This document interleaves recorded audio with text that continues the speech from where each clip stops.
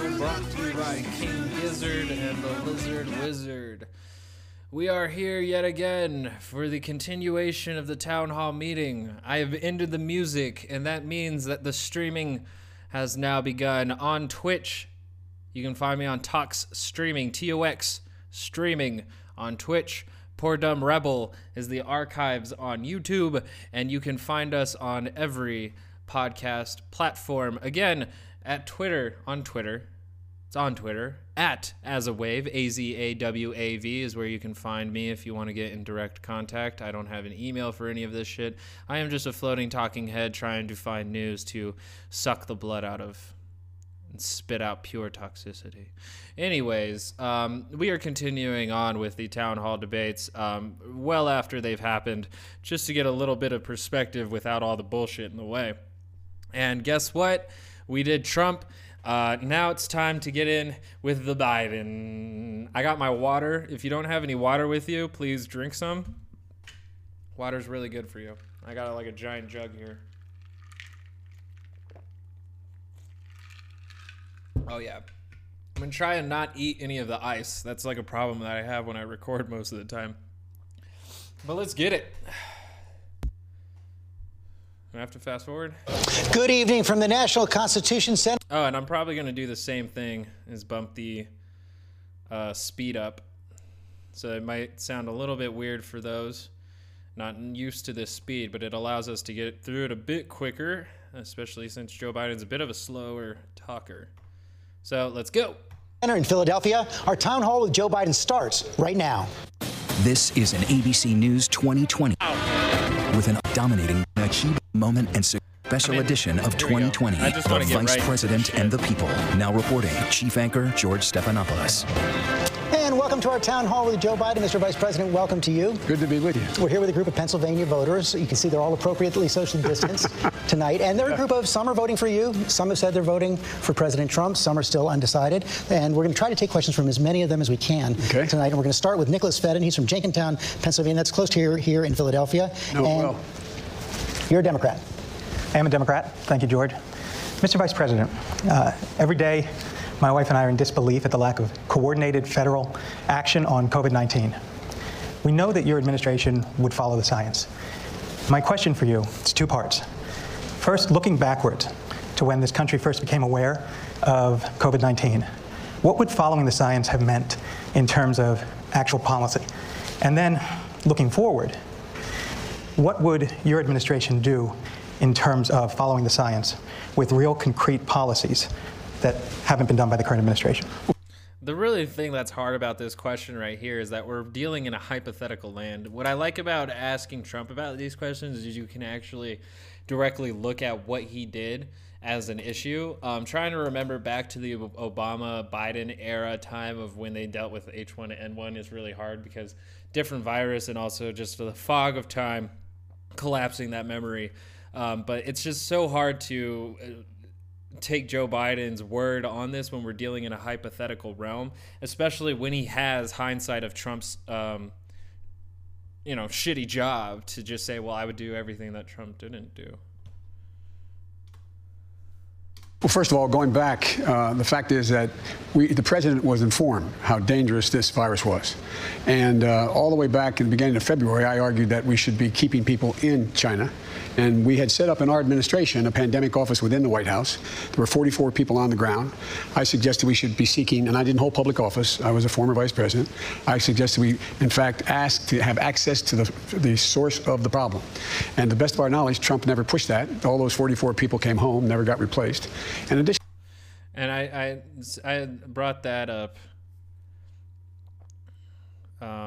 in the last one, is that even though Trump had the travel ban marked on China, he brought them back and they were not social distanced or put into quarantine for 2 weeks. They were allowed to just go home and spread the virus. To that, I pointed out that I thought in February, I did a piece for USA Today saying this is a serious problem. Trump denied it. He said it wasn't. We later learned that he knew full well how serious it was when he did an interview with Bob Woodward. And at the time, he said he didn't tell anybody because he was afraid Americans would panic. Americans don't panic. He panicked. He didn't say a word to anybody. Then I wrote a piece in March about what I thought we should be doing to take hold of this, using there's an act that's passed a long time ago that allows the president to go into a business and say, stop making this and start making that. And it took a long time for him to even institute that, to get ventilators and so on. And so the point was he missed enormous opportunities and kept saying things that weren't true. It's going to go away by Easter. Don't worry about it. It's going to all, when the summer comes, it's all going to go away like a miracle. He's still saying those things. Before you go to the future, can I follow up on looking backward just a little bit? You did have an op-ed in January where you warned to the seriousness of the pandemic, but there's no record of you calling for social distancing, limited social gatherings, mandatory masks. Not back then. In January, February. No, in January, February. No, that's correct. There wasn't. That came at the end of March, and then I laid out a detailed plan relative to school open. Yeah, but does Biden have like the same kind of like what are they called? The same kind of counsel around him that the president does. So, you know, calling Joe Biden out for not advocating for these certain things at the same time that the president wasn't doing it, it's just like, well, he didn't have direct contact with Anthony Fauci, or even like the scientists of China, because who knows like how much Wuhan scientists were actually communicating with American diplomats to tell us the exact information or nature of this virus. Openings in June and July, and I talked about, by that time the science was becoming clearer and clearer of how this was spreading so rapidly.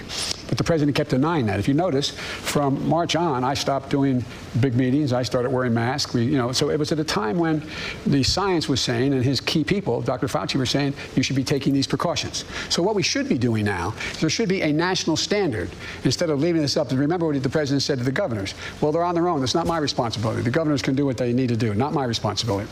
It is a presidential responsibility to lead. And he didn't do that. He didn't talk about what needed to be done because he kept worrying, in my view, about the stock market. He worried if he talked about how bad this could be unless we took these precautionary actions, then in fact the market would go down. And his barometer of success in the economy is the market. Thirdly, what we didn't do is the president had an opportunity to open and allow schools and businesses to stay open if they got the kind of help they needed. So the Congress passed a couple $1 trillion worth of help, and what happened was most of that money, significant portion of that money, went to the very wealthiest corporations in the country, didn't get to the mom and pop stores. So you had 1 in 5, 1 in 6 minority businesses closing, many of them permanently, people being laid off. And then what happened was when the first tranche of the first round of money for unemployment, enhanced unemployment, went by, he didn't do anything. He didn't do anything. And to the best of my knowledge, and I mean this sincerely, I can't think, I've been around for a lot of presidents, and you know a lot of presidents in a crisis. I don't ever remember one never calling the House and Senate, Republicans, Democrats together. Let's look forward a little bit. You said that you would lock down the economy only if the scientists said it was necessary. Well, by the way, that wasn't the context here. They said, would I lock down the economy if science said so? I said I'd follow science. But I don't think there's a need to lock down. But I want to press you on that point. Sure. You've been in the Oval Office for 8 years with President Obama. He would always say that only the hard to solve problems get to his desk. What is most likely to happen is the scientists will disagree. The scientists will disagree with the economists. So the question is, how are you going to decide this? Who are you going to listen to? And how can you contain the pandemic without crushing the economy? Well, you can contain the pandemic by being rational and not touch the economy. For example, I laid out a plan how you can open businesses. You can open businesses and schools if, in fact, you provide them the guidance that they need as well as the money to be able to do it. What's happening now is we know, for example, if you can open a business and you could have a sign on the door saying safe to come in, that's why people aren't going anyway even when they're open, and say because you have social distancing, you have plastic barriers, when you go to the cashier, you have separators between the booths, you don't have large crowds, you reduce the size, the number of people you can have in the restaurant, you make sure there's testing, that's a really critical piece that he didn't do, testing and tracing, and you make sure that people are equipped, going to schools. You know, the government initially said they're going to provide masks for every student and every teacher. Then they said, no. FEMA said, the president or whomever said, no, that's not a national emergency. Not a national emergency. We need more teachers in our schools to be able to open smaller pods. We need ventilation systems changed. There's a lot of things we know now, and I laid them out in some detail. Now, again, when I say I laid them out, I'm not an office holder. I'm running for office. It's not like I'm still vice president or I was a United States senator pushing this. So I don't want to say I. But we did lay out exactly what needed to be done. And take a look. We make up 4% of the world's population. We have 20% of the world's deaths. We're in a situation where we have 210,000+ people dead. And what's he doing? Nothing. He's still not wearing masks and so on. We're getting some more questions on COVID. Sure. The next one comes from Kelly Lee. She's from Philadelphia. Thank you. I think the unfortunate thing is that Biden does have the opportunity to say that I would have done more than Trump did, because Trump did the bare minimum, if anything at all. And that's why, he says, well, 2 million people could have died. They said 2 million people were going to die. And it's like, well, yeah, if you did absolutely nothing. That's exactly what Joe Biden is still accusing the president of doing, is that he still didn't do as much as he possibly could have in that situation to try and alleviate the at least impact of the virus, which you can make that case for, because in these other democratic Western nations, they were able to keep their death rates at a very low amount alongside the amount of their cases. Republican, voted for Donald Trump in 2006. Actually, let me see something real quick. Let's just see.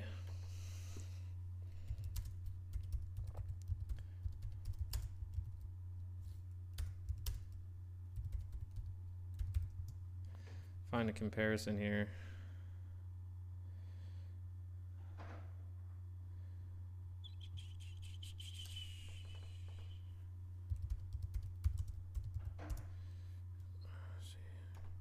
I don't think the UK would be a good one.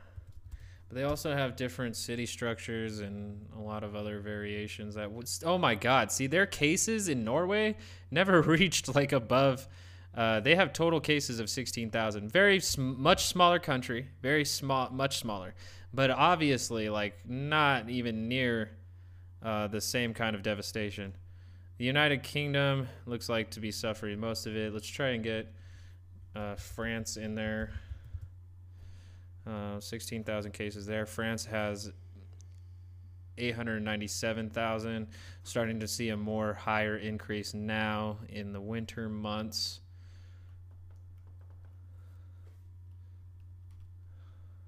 America's looking at 8 million. Germany has 365. So I wonder if we can just do Europe. Total cases worldwide. That's hard. Because it would be tight to get, like, the EU together, because I feel like that's closer to the American population.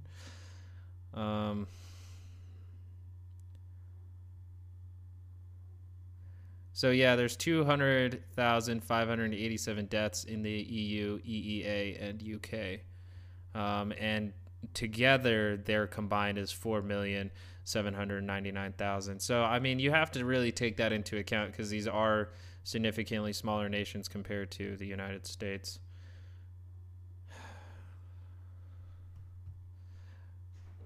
They're not quite as consistent. Like, UK looks more like we do.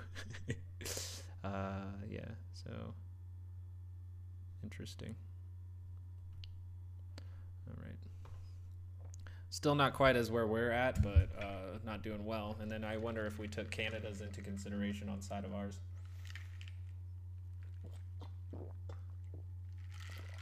I don't think I've ever checked how Canada's doing.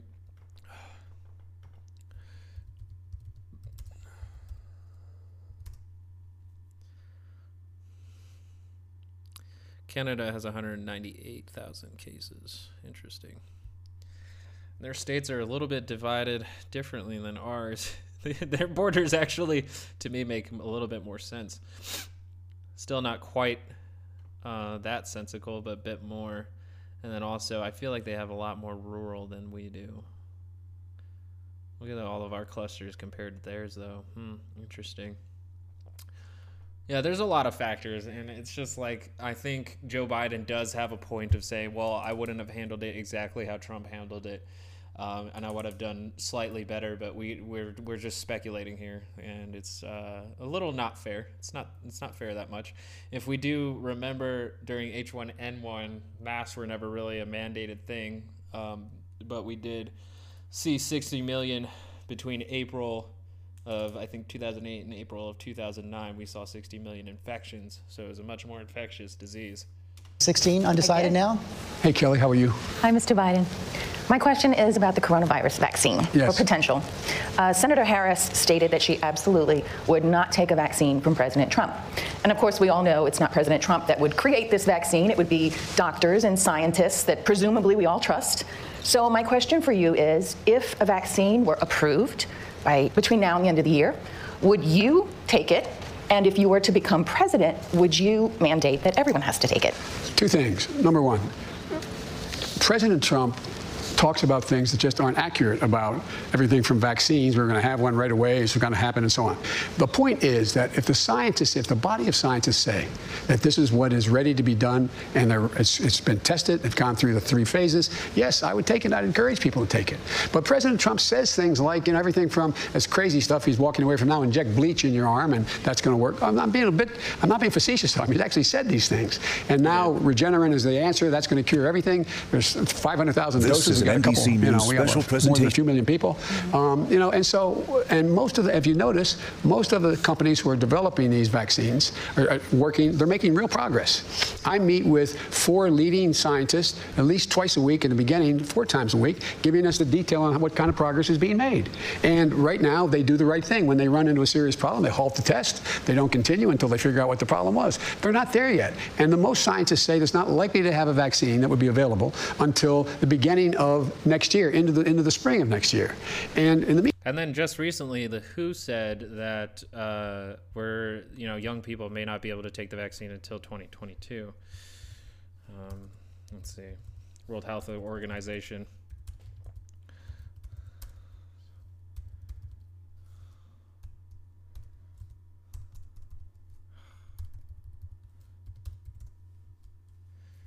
Healthy young people may wait for coronavirus vaccine until 2022. I don't want to read any of those from... Is there someone else that I can find here that isn't a U.S. News outsource or source here? Because it would be fucking great to get somebody a little bit outside of our fucking our election year right now to talk about this. All right, here we go.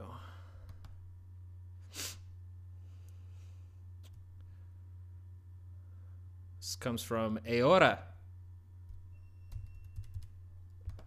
And it's blocking. Cool. Many people are under the misconception that they'll be able to get a vaccine in early 2021 and the things will be back to normal, but it will not be like that. Nobody has ever produced vaccines in the necessary volume, so in reality, any vaccine that is ready next year will be available in limited quantities. So I think what they're saying about young people is that they're mainly going to have to wait just because we'll have to focus on who should get the vaccine sooner.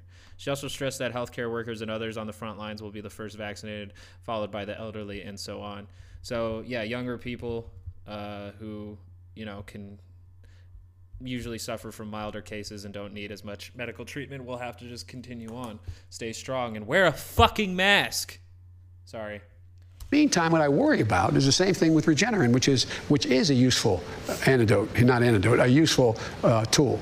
But what's happening is there is no plan to figure out how to distribute it. How many, we have 500,000, vials of it. Well, we don't have all the testing equipment. We don't have all the ability to get it to the people who need it. And what we should be doing now, and allegedly it's happening, but I've not seen it yet, nor the docs that I've talked to have seen it, there should be a plan when we have the vaccine. How do we distribute it? And once we get it, if it's safe, if it's effective, will you mandate its use? The answer is, depending on how clear. There's vaccines, they say, have a very positive impact, and they're going to affect positively 85% of the American public. Or there's others say this vaccine is really the key. This is the golden key. It depends on the state of the nature of the vaccine, when it comes out, and how it's being distributed. That would depend on. But I would think that we should be talking about, depending on the continuation of the spread of the virus, we should be thinking about making it mandatory. How could you enforce that? Well, you couldn't. That's the problem. Just like you can't enforce measles. You can't come to school unless you have a measles shot. You know, you can't. But you can't say everyone has to do this. But you would, just like you can't mandate a mask. But you can say, you can go to every governor and get them all in a room, all 50 of them as president, and say, ask people to wear the mask. Everybody knows. And if they don't, fine. And they don't, no, not fine. Then I go to every governor, I go to every mayor, I go to every councilman, I go to every local official, say, mandate the mask. Say, this is what you have to do when you're... See, Joe's not specifically like, he kind of has the same air of a politician that thinks the American people are dumb. It's like, well, we'll have to mandate it if people aren't doing it, and then have to have legal consequences in that. And yes, some people will find it as tyranny, but unfortunately, if people aren't willing to respect the public health of others, then we have to enforce consequences for that irresponsibility by others. You're out. Make sure you encourage it being done. Look, George, you and I know, and I think you do too as well, the words of a president matter. Absolutely. No matter whether they're good, bad, or indifferent, they matter. And when a president doesn't wear a mask or makes fun of folks like me when I was wearing a mask for a long time, then, you know, people say, well, it mustn't be that important. But when a president says, I think this is very important, for example, I walked in here with this mask, but I have one of the N95 masks underneath it. I left it in my dressing room, the room I was in before I got here. And so I think it matters what we say. And we're now learning that children are getting the virus, not with as serious consequences. But there's been no studies done yet on vaccines for children. So there's a long way to go, but we can make progress in the meantime and save lives. And the last point. I like that because Trump does make those like pie in the sky promises where Biden's at least willing to be pragmatic here, or at least realistic that we have a long way to go. I think an actual leader and a leader by example would say like this is going to be the hardest battle that we've ever faced in America since the Great Depression or since the Spanish flu. But we've conquered it before and we will conquer it again. But we have to do what is necessary in order to do so. And I think he is like toting that line almost right there. But unfortunately, he is just not as sharp as he used to be. I have to admit that because he has things that he has to say, but he just can't quite say them perfectly enough. God damn it, I wish we had Bernie. No, mate. If you listen to the head of the... Bernie's old, but the thing is, though, is I feel like he was actually like really forefront and aware and conscious of all of these issues and exactly how to go about them. He spoke the people's language as much as Trump did as well. Of the CDC. He stood up and he said, you know, while we're waiting for a vaccine, and he held up a mask. You wear this mask, you'll save more lives between now and the end of the year than if we had a vaccine. It's estimated by every major study done from the University of Washington to Columbia that if, in fact, we wore masks, we could save between now and the end of the year 100,000 lives. And avoid lockdowns? And avoid lockdown, yes. You don't have to lock down if you're wearing the mask. Let's get a question on the economy. Anthony Argyrakis. Thank you. I hope I answered your question. From Canonsburg, Pennsylvania. It's a suburb of Pittsburgh.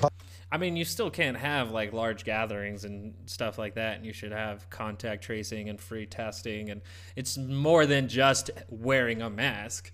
But, you know, we wouldn't have to do it if people were willing to be more conscientious of their behavior when they go out in public for the amount of time that it takes. Republican for President Trump. Thank you, George. Thank you, Mr. Vice President. You stated that anyone making less than $400,000 will not see one single penny of their taxes raised. That's right. But also state that you are going to eliminate the Trump tax cuts. The Trump tax cuts reduces taxes for the majority of workers. I would argue not enough. What is your plan for either extending the tax cuts for the middle class or creating a new plan that further reduces those taxes? I carry this card with me. When I said the Trump tax cuts, about $1.3 trillion of the $2 trillion in his tax cuts went to the top 1/10 of 1%. That's what I'm talking about eliminating, not all the tax cuts that are out there. And by the way, if you just take a look, we reduced the corporate tax rate from 35%, and Democrats and Republicans who were in office thought it should come down to 28%. He reduced it to 21%. You have 91 out of every of the Fortune 500 companies not paying a single solitary penny. If you raise the corporate tax just back to 28%, which is a fair tax, you'd raise $1.3 trillion by that one act. If you made sure the people making over 400 grand paid what they did in the Bush administration, 39.6%, you would raise another, it goes up to, let me get the exact number here, about another $92 billion.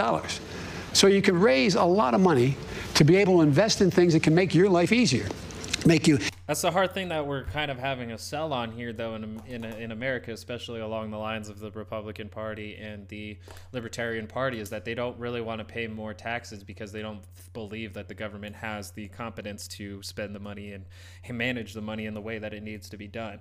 So that's kind of the issue here when he speaks of this. Now, the thing that I want to see, not being a libertarian or a Republican, is that we actually have people properly managing the money to go towards things that people actually need.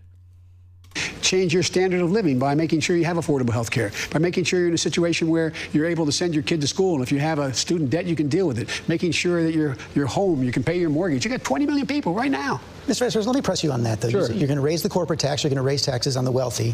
Is it wise to do even that when the economy is as weak as it is right now? Another 900,000 people. That's a great question. Moody's did analysis of my detailed analysis of my tax plan and my economic plan. They said, I will in 4 years, Moody's, Wall Street, said I will create 18.6 million new jobs, good paying jobs, number one. Number two, and I'll increase, the GDP will grow by $1 trillion more than it would under Trump, and 7 million more jobs than under Trump. And the reason is when you allow people to get back in the game and have a job, everything moves. Everything moves. Right now, you got the opposite. You had last year, during this pandemic, you had the wealthiest billionaires in the world, in the nation. They made another $700 billion. $700 billion. He talks about a V-shaped recovery. It's a K-shaped recovery. If you're on the top, you're going to do very well. And the other thing and if you're in the bottom, or you're in the middle of the bottom, your income is coming down. He didn't explain that very well, but he's at least acknowledging that these things are the factors, is that we're seeing a K-shaped economy. He's not doing a very good job at explaining it, but there are certain industries, and they're the ones of the billionaires who made $700 billion, who did get this trajectory upwards, and then that K that sees their continual increase.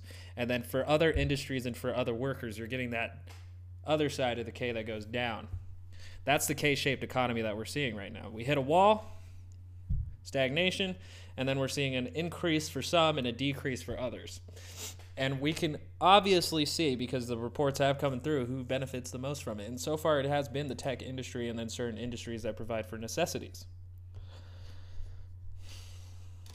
You're not getting a raise. I don't know what you do. You may get a raise. Hope you're a billionaire. But all kidding aside, but it's about growing the economy. And George, the way out, the reason why I'm so optimistic about economic recovery, more than I've ever been, is we have these 4 crises happening all at once, and one helps the other. For example, we're going to invest a great deal of that money into infrastructure. And into a green infrastructure. We're going to put 500,000 charging stations on new highways we're building and old highways we're building. We're going to own the electric market. You know as well as I do from your... See, like, I want to get excited about 500 charging stations, but like it's so little, and I hate that like the moderate Democrats are so against the Green New Deal, because honestly, paying for the Green New Deal now will be expensive. True, but it will not be as expensive as the costs that we're going to have to pay to actually fight against the climate that it will be trying to kill us, forcing refugees and many people to move from where they live. We're already starting to see that happen. There was evacuations in California during their fires. There was evacuations in Oregon during their fires. That's property damage created by climate change that is going to cost money to either repair or replace with different buildings. Who knows what they're actually going to do with all that burnt wildlife. And then there was even just recently evacuations in Colorado. So we're seeing this happening right now. The costs building up of repairing the country rather than preparing the country. Days, in the old days, where the president spends about $600 billion a year on government contract. I think I have to blow my nose real quick. Oh man, it's like this one booger just bothering the.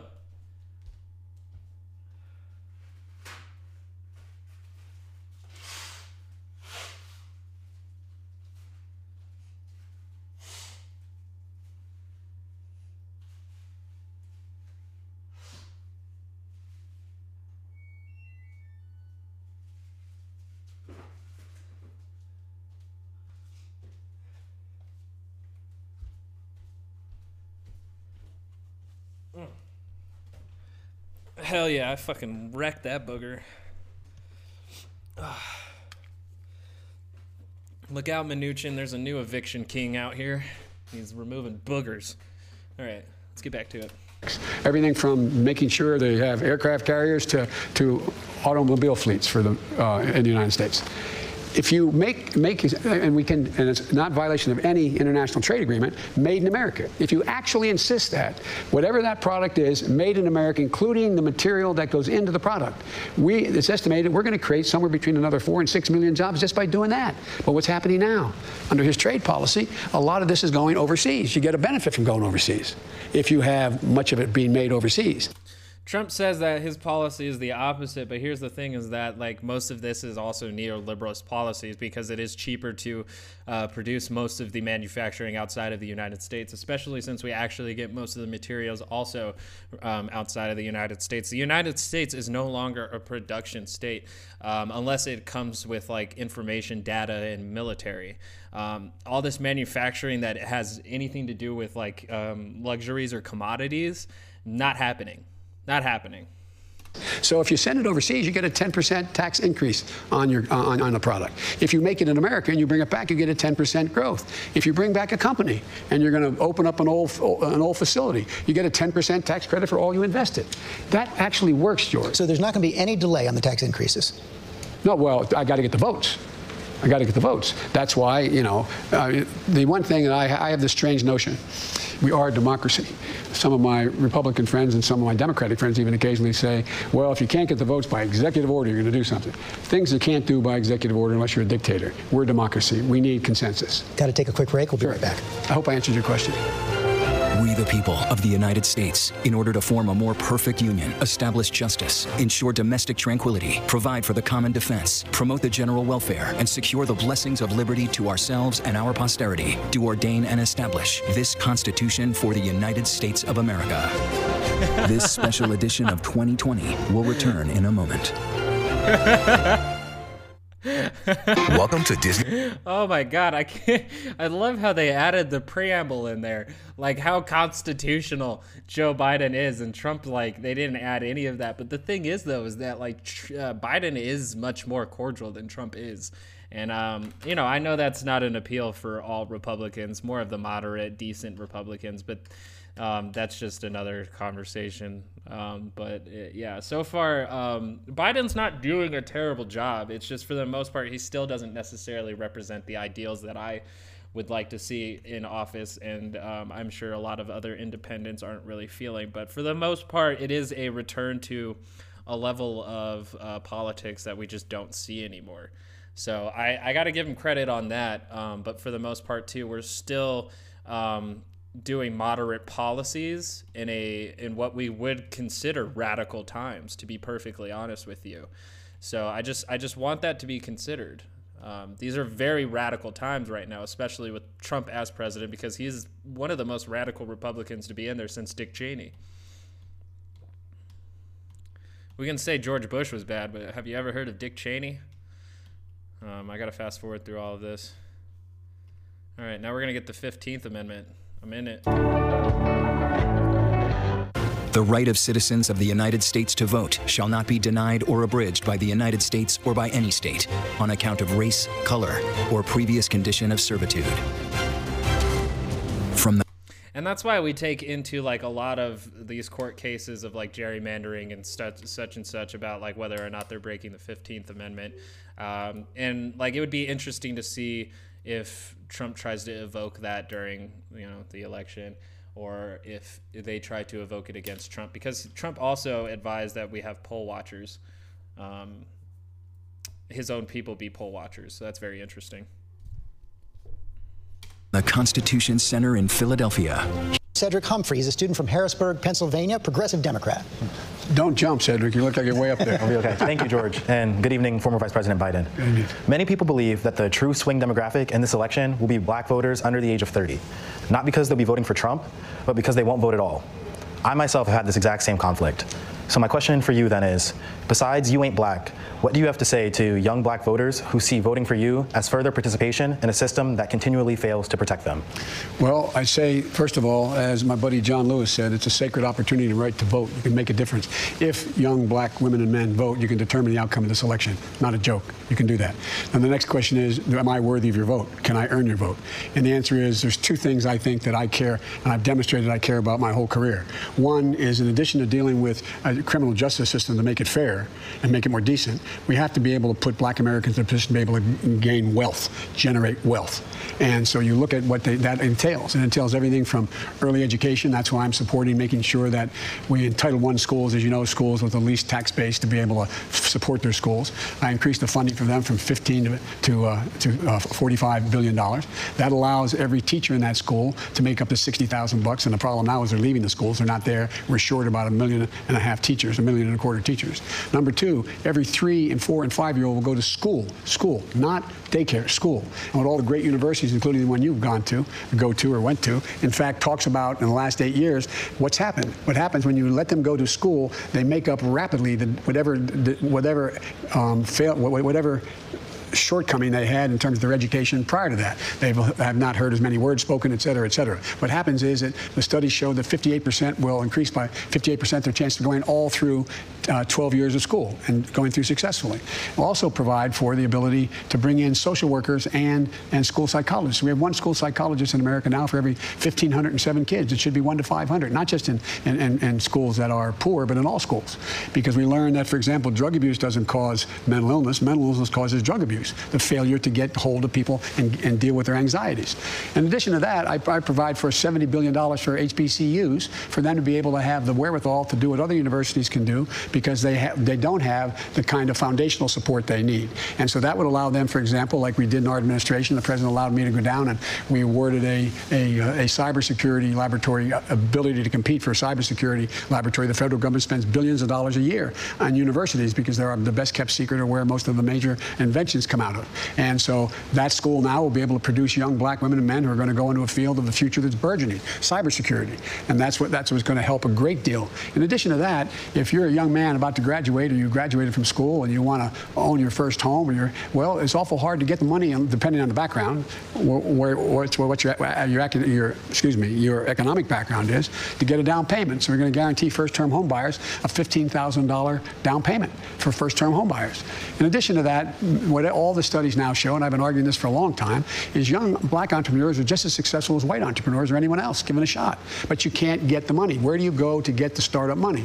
So what President Obama and I did, we had a program where we took $1.5 billion, and we invested it in all the SBAs around the country, in the state SBAs, small business associations, and that generated $30 billion came off the sideline. Because if you have a guarantee of $200,000 for your new startup enterprise, young entrepreneur, you're going to be able to attract, if it's government money as a guarantee, you'll be able to attract another $100,000. It generated $30 billion. Well, I'm changing that program, and I'll get this done without much trouble, I believe, in the Congress, from $1.5 billion to $30 billion to $30 billion. That'll take $300 billion off the sideline and grow, because and for example, if you, in fact, and I were the same age and we split our differences and we were the same. I just want to say that, like, his math is so bad. It's so bad. His brain is just fumbling on the math. It's so bad. Same age, and we went to the same builder to buy us each the same home. But my home was in a white neighborhood on one side of a highway, and yours is in a black neighborhood. Same exact home. Your home will start off being valued 29% less than my home. Yet your insurance for that home will be higher. You'll be taxed more for it. We've got to end this. That's what got me involved in politics in the first place, a thing called redlining. We can change so much that we can do so much. He acknowledged it exists. That's some points. That's some points there. Much to change the circumstances to give people a real opportunity. Cedric, did you hear what you needed? Oh, I'm sorry. I was just saying, do you hear what you needed to hear? I think so. Okay. Well, there's a lot more. If you're going to hang around afterwards, I'll tell you more. Okay. I mean, yeah, he's basically saying that through government assistance that we can find you a lot of ways to help you. But at the same time, too, that's the sort of thing that Candace Owens has been kind of campaigning against, is that she believes that the Democratic Party puts like these welfare programs, as they call it, to put black people dependent on the government to help them succeed, which, you know, perpetuates the system of black people being victims. And I respect Joe Biden's answers, because his answer was basically by saying better funded government programs can help uplift the black community. I'm just not sure every answer specifically had to deal with the black community, but you know, it all does have to start with that analogy of how the race was, with white supremacy giving a head start to all the white people in America, and black people really needing to be brought to a certain point in the race to be able to not compete, but actually just have the same kind of opportunities. But, you know, for the most part, too, he should have said, well, first off, I need to bring back critical race theory and the 1886 project, or the 1819 project? What the fuck was it called? Shit. See, and this is like, my school didn't teach it, so it's not like I fucking... I think it was an 1819 project, right? Yeah, 1819 project. 1619 project, I apologize. 1819, God.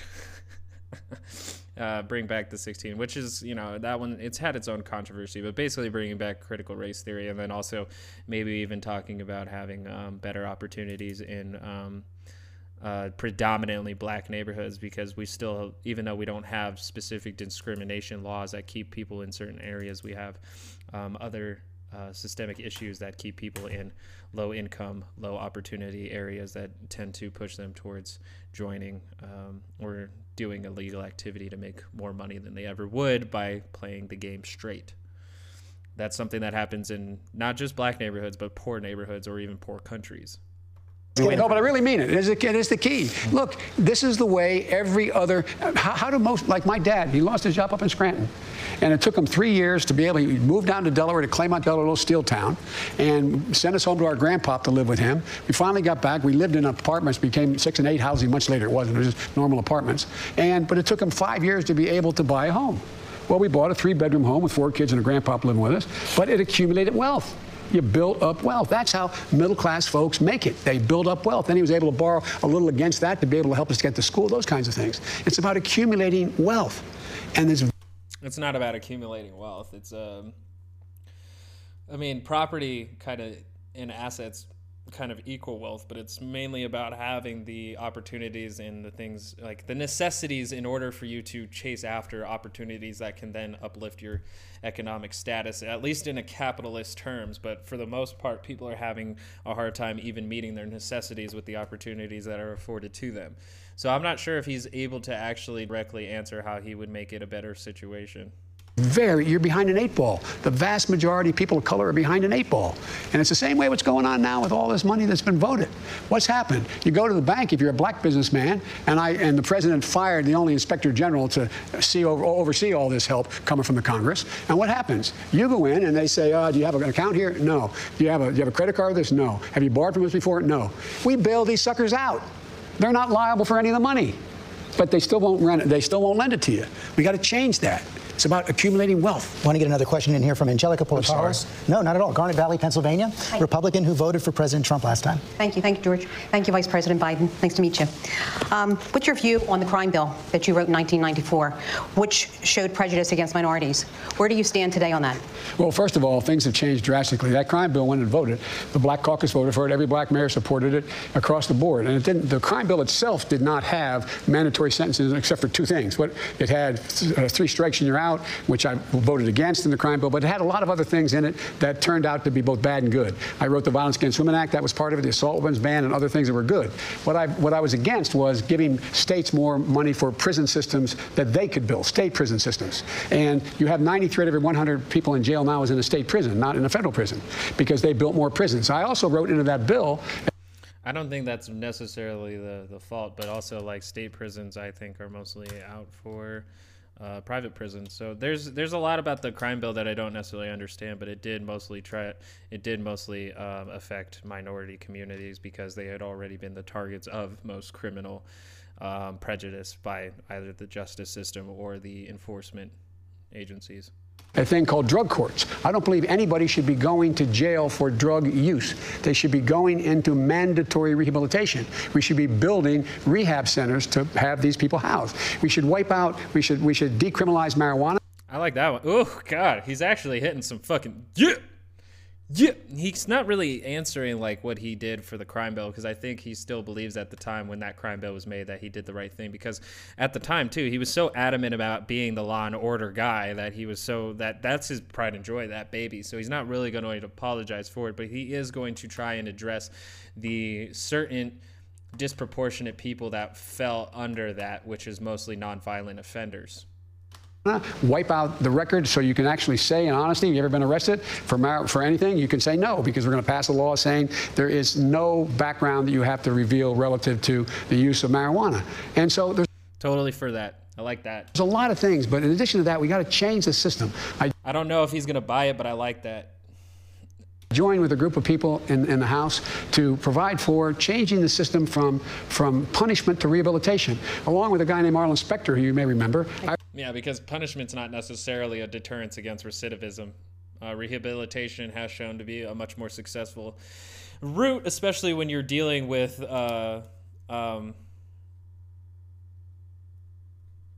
when you look at European nations. I always compare us to European nations because, you know, they have Western philosophy in them, but they tend to have a bit more of like a democratic socialist vibe to them. I wrote the Second Chance Act. But in the meantime, an awful lot of people were jailed for minor drug crimes after the Exactly right. Was it a mistake to support it? Yes, it was. But here's where the mistake came. The mistake came in terms of what the states did locally.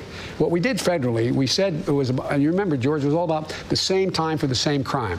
What I had done as chairman of the Judiciary Committee, I took the 10th Circuit Courts of Appeals, took some really brilliant lawyers working for me in judiciary. We did a study, and we determined what happens if, for the first, second, third offense, for any crime in the criminal justice system, at the federal level, if you're a black man, it's the first time you committed robbery, how long would you go to jail on average? If you're a white man, how long? Black man would go to jail on average 13 years, white man 2 years. I go down the list of every single crime. So we set up a sentencing commission. We didn't set the time. Every single solitary maximum was reduced in there. But what happened was it became the same time for the same crime. So it said you have to serve between 1 and 3 years. It ended up becoming much lower.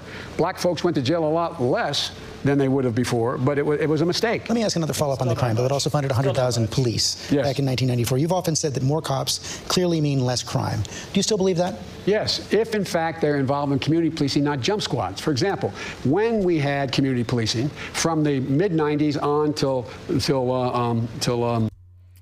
see, more cops equals less crime. I'm writing this down. And he's talking about community policing, which is basically like the patrol officers, and it's still not true, because in the highest crime-ridden places, you have the most cops patrolling it, and it still doesn't show any reduction in crime whatsoever. The obvious causation correlation that fits between them, even though causation is not correlation, is poverty. And so they tend to focus in cops on low-income neighborhoods because that's where most of the crime is. Cops don't actually prevent crime or decrease crime. They only really enforce the law against it. So the only way to actually decrease the amount of cops that you have in a neighborhood is by having more opportunities for people to do things within the lines of legality, which I'm not sure how we're going to necessarily fix that without bringing more opportunities and education into these neighborhoods, which means more government funding. Unfortunately, as Trump defunds the government, that means that's going to bring less of those opportunities because corporations aren't going to see those opportunities in those areas. They're not. They're going to see low-income people who are worth a McDonald's and a KFC. Bush got elected. What happened? Violent crime actually went down precipitously. Remember the significant rise in violent crime that was occurring in the late 80s into the 90s. It went down, and fewer African Americans were arrested because you had the requirement. The cops didn't like it. They didn't like the community policing because you had to have two people in a vehicle. They had to get out of their cars. They had to introduce themselves to who owned the local liquor store, who owned the local grocery store, who was the woman on the corner. And what they would do, George, they'd actually go and give people their phone numbers. A cop would give the phone number. So if Nellie Smith was on the second floor, I mean, they still do that, and I mean, most of the time you can get their. There's not been any decrease on community policing, so I don't know why he's going at this angle. if anything, that's always just been on the increase. And then on top of it, too, we have been militarizing the police even more so. And then the other kind of police form that he's talking about, which is like jump police, I think he named it, which is basically like SWAT and then DEA and all those others. All of them, every single form of police has been militarized, upfunded, and it's just been in all the wrong areas. And I think the biggest problem that he should have been mentioning with community policing is that you should actually have people from that community policing the community, or at least have a much more direct democracy with them. Like when we had sheriffs in small towns, I think every police department should be shifted into a sheriff's county so that every head of the police department is voted in and they are held accountable for their departments. Where drug deals took place and things happened below her. Also, we need to abolish police unions, or at least reform them, because they have too much power. She could be her apartment. She could call and say, it's Millie, and there's something going on here, and they'd never reveal it was her, because they know if she knew that, in fact, they'd never report the crime. She'd never report. So it actually started to come down. What happened? They eliminated the funding for community policing. Community policing doesn't mean more people coming in up-armored Humvees and swarming like that. When they did, it turned out that by the time we got to the late... It does if you live in Kenosha. 90s, of crime had come down so much, and the mayors and everybody asked the question, where do you want me to spend the money? They say, well, only 1% thought violent crime was a problem. It was as high as 22%. Right now we have a systemic problem. How do you get the kind of policing, prevent the kind of policing? You have to change the way in which they police. One of the things I'm going to do, George, is what is set up. And he didn't answer, like, he didn't let him finish the question. That was a very Trump thing to do there. National study group made up of cops, social workers, as well as made up of the black community and the brown community to sit down in the White House and over the next year come up with significant reforms that need to take place within communities. You have to bring them together. One of the things I've observed is, you know, the neighborhood I grew up in Claymont, you either became a cop, a firefighter, or a priest. I wasn't qualified much to do any one of them. But here's the deal, all kidding aside, most cops don't like bad cops. Correct. They don't like it. That's correct. And so what happens is they get intimidated into not reporting. So one of the things we do is there has to be transparency available. We have to be able to go in at the... If most cops don't like bad cops, how are the good cops intimidated against reporting? Why would the good cops be reprimanded for outing the bad cops if there are more good cops than bad cops? So that's a curious distinction that I would like a little bit more information on. The federal level, be able to go in and check out whether or not there's systematic problems within police departments. If, in fact, a cop needs to be tried, it's not the prosecutor in the community, in the district where they're there. You got to go outside the community to get another prosecutor to come in and handle the... That's not necessarily even the ideal either, because, like, in the case of Michael Brown, and which had Eric Holder, I believe, was Obama's DOJ or AG, and we had William Barr for Breonna Taylor's. Michael Brown and Breonna Taylor, we both had federal investigators come into these cases, and they still sided with the police. So it doesn't matter. It doesn't matter. I feel like we have to have, yet again, we would have to create like another organization with authority to investigate, but also can bring the information to the grand jury as the DA does. But it is a completely electorate organization outside of the state apparatus, but completely beholden to voters. Crime. There's a lot of things we've learned, and it takes time, but we can do this. You can ban chokeholds, you can, but beyond that, you have to teach people how to de-escalate circumstances. De-escalate. So instead of anybody coming at you and the first thing you do is shoot to kill, you shoot them in the leg. There's ways you have to do more background checks in terms of whether or not the person coming in passes certain psychological tests. And the last thing I'll say, and I'm sorry because it's really, I think, really, really important, is you have to be in a position where you are able to identify the things that have to change. And one of the things that has to change is so many cops get called into circumstances where somebody is mentally off, like what happened not long ago with that guy with the knife. That's why we have to provide within police departments psychologists and social workers to go out with the cops on those calls, some of those 911 calls, to de-escalate the circumstance, to deal with talking them down. But we can't, cops are kind of like school teachers now. You know, a school teacher has to know everything from how to handle hunger in a household as well as how to teach you how to read. Well, cops don't have that breadth. And there's... Yeah, but even if teachers are taking that into their job description, are they getting the necessary resources to do so? A lot of things we can do. We shouldn't be defunding cops. We should be mandating the things that we should be doing within police departments and make sure there's total transparency. Got to take another quick break. We'll be right back. I don't know the answer. I for the most part, agree with the transparency part, and that's why I believe that alongside making every police department a sheriff's office, we should also be focusing on, what was I going to say? Making sure that like cop records are more available. Like I don't see why every cop shouldn't be listed with their information out, because the thing is too is that the cops have a list of criminals that they're after. They could just as much put that out to the public, but everybody wants that level of secrecy because they're fighting against enemies in their domestic boundaries. But it's a major issue because you have cops killing regular ass citizens that really aren't criminals. Breonna Taylor is the perfect example. Michael Brown did not break any law that day. He had an altercation. He did not break any law, and he was killed before he even had due process. So I agree with Joe Biden that we need far better transparency, but we also need to remove the police departments and bring in back all sheriffs, nothing but sheriffs, so that we have leaders that are held accountable. Police chiefs are not held accountable to voters or the community. ABC News. Why the fast is suspicious? I gotta fast forward with it on mute.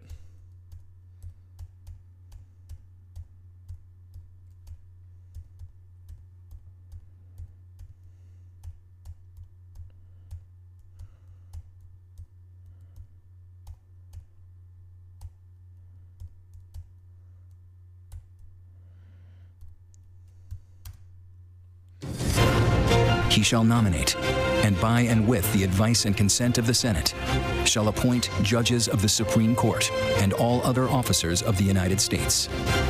See, and that's how old the Constitution is that it said he shall nominate.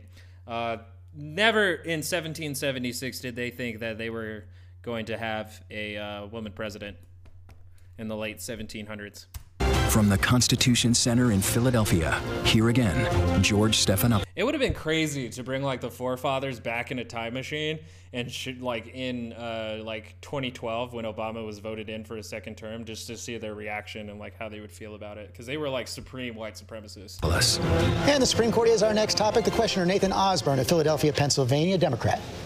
Hi, I'm George, Mr. Vice President. Hey, Nathan. Our country's first Supreme Court gave its first rulings just 2 blocks from here, from 1791 to 1800, and it's become more polarized since then. Merrick Garland didn't get a hearing for all of 2016, and Amy Coney Barrett's being pushed through at the last minute, even though millions have already voted. So what do you think about ideas from... It's amazing how much like Joe, and this is fucked up, but Joe Biden really looks like Jeff Dunham's puppet, the Walter. He's got that cowl on his face right now too. He just reminds me of Walter, the Jeff Dunham puppet. I don't know if everybody's familiar with that, but this picture right here, like where I paused it, really looking like Walter. He's got his arms crossed. He's got the cowl.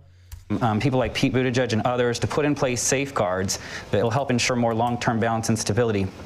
And what do you say to LGBTQ Americans and others who are very worried right now about erosions of their rights and our democracy as a whole? Well, and here's the thing too, is that like we're not really even discussing the Civil Rights Act, because I feel like I listened to a lecture from what's her name, Amy Coney Barrett, that she said that back in Nixon time, Nixon had 4 appointments during his administration or during his time in power, and after that period, that some of them felt that his liberal justices, which he had appointed, were creating laws rather than reading the law as is. So I think we could actually see harder discrimination if the 1964 Civil Rights Act is then fuck, my brain's farting. If it's challenged by, say, like a group like Hobby Lobby or even Chick-fil-A, who tend to try and use their religions to pull back certain expansions of human rights in the United States because it goes against their religious beliefs. So that extends into Roe v. Wade. That extends into the gay marriage ruling, and that extends into maybe even segregation. So, and women's rights. Well, let me start the last point, work my way back. I think there's reason to be concerned. I was on the road most of the time during these hearings, so I didn't hear many of them. I just got the recaps when I'd get in late at night. I've been going around the country, Florida, and anyway. But my reading online, what the judge said was she didn't answer very many questions at all. And I don't even think she has laid out much of a judicial philosophy in terms of the basis upon which she thinks are there unenumerated rights in the Constitution and the list. So, number one. So I think there's great reason to be concerned for the LGBT community, something I fought very hard for a long time to make sure there's equality across the board. Number two, I think that also healthcare overall is very much in jeopardy as a consequence of the president's going to go directly after this election, directly to the Supreme Court within a month to try to get Obamacare wiped out after 10 million people have already lost their insurance from their employer, and wants to take 20 million people out of the system as well, plus 100 million people with pre-existing conditions. So there's a lot at stake. I don't think it's appropriate. I think the Constitution implies, there's no provision in the Constitution. My problem is I made a mistake at teaching constitutional law for 21 years and the separation of powers. The Constitution implies that the way the people have a right to determine who's going to be on the court is how they vote for their senators and their presidents. We seek the advice and consent of the Senate and the president's president for all 4 years, isn't he? No, he is. But once an election begins, by implication, it is inconsistent with the constitutional principles, in my view. You get disagreement among scholars on this. But I believe it's inconsistent when millions of people already voted to put someone on the court. I think it should have been held until... Yeah, but he's taking the Republicans' position in 2016. So both parties are really hypocritical on this specific argument about whether or not they should be confirmed or not. I think what's more important is that we actually focus in on what Amy Coney Barrett actually believes, so that at least the American people are familiar with who we are confirming. This election is over, see what the makeup of the Senate is going to be. The thing is, too, is that in the hearing, she wasn't very specific on how she would rule. It's actually more...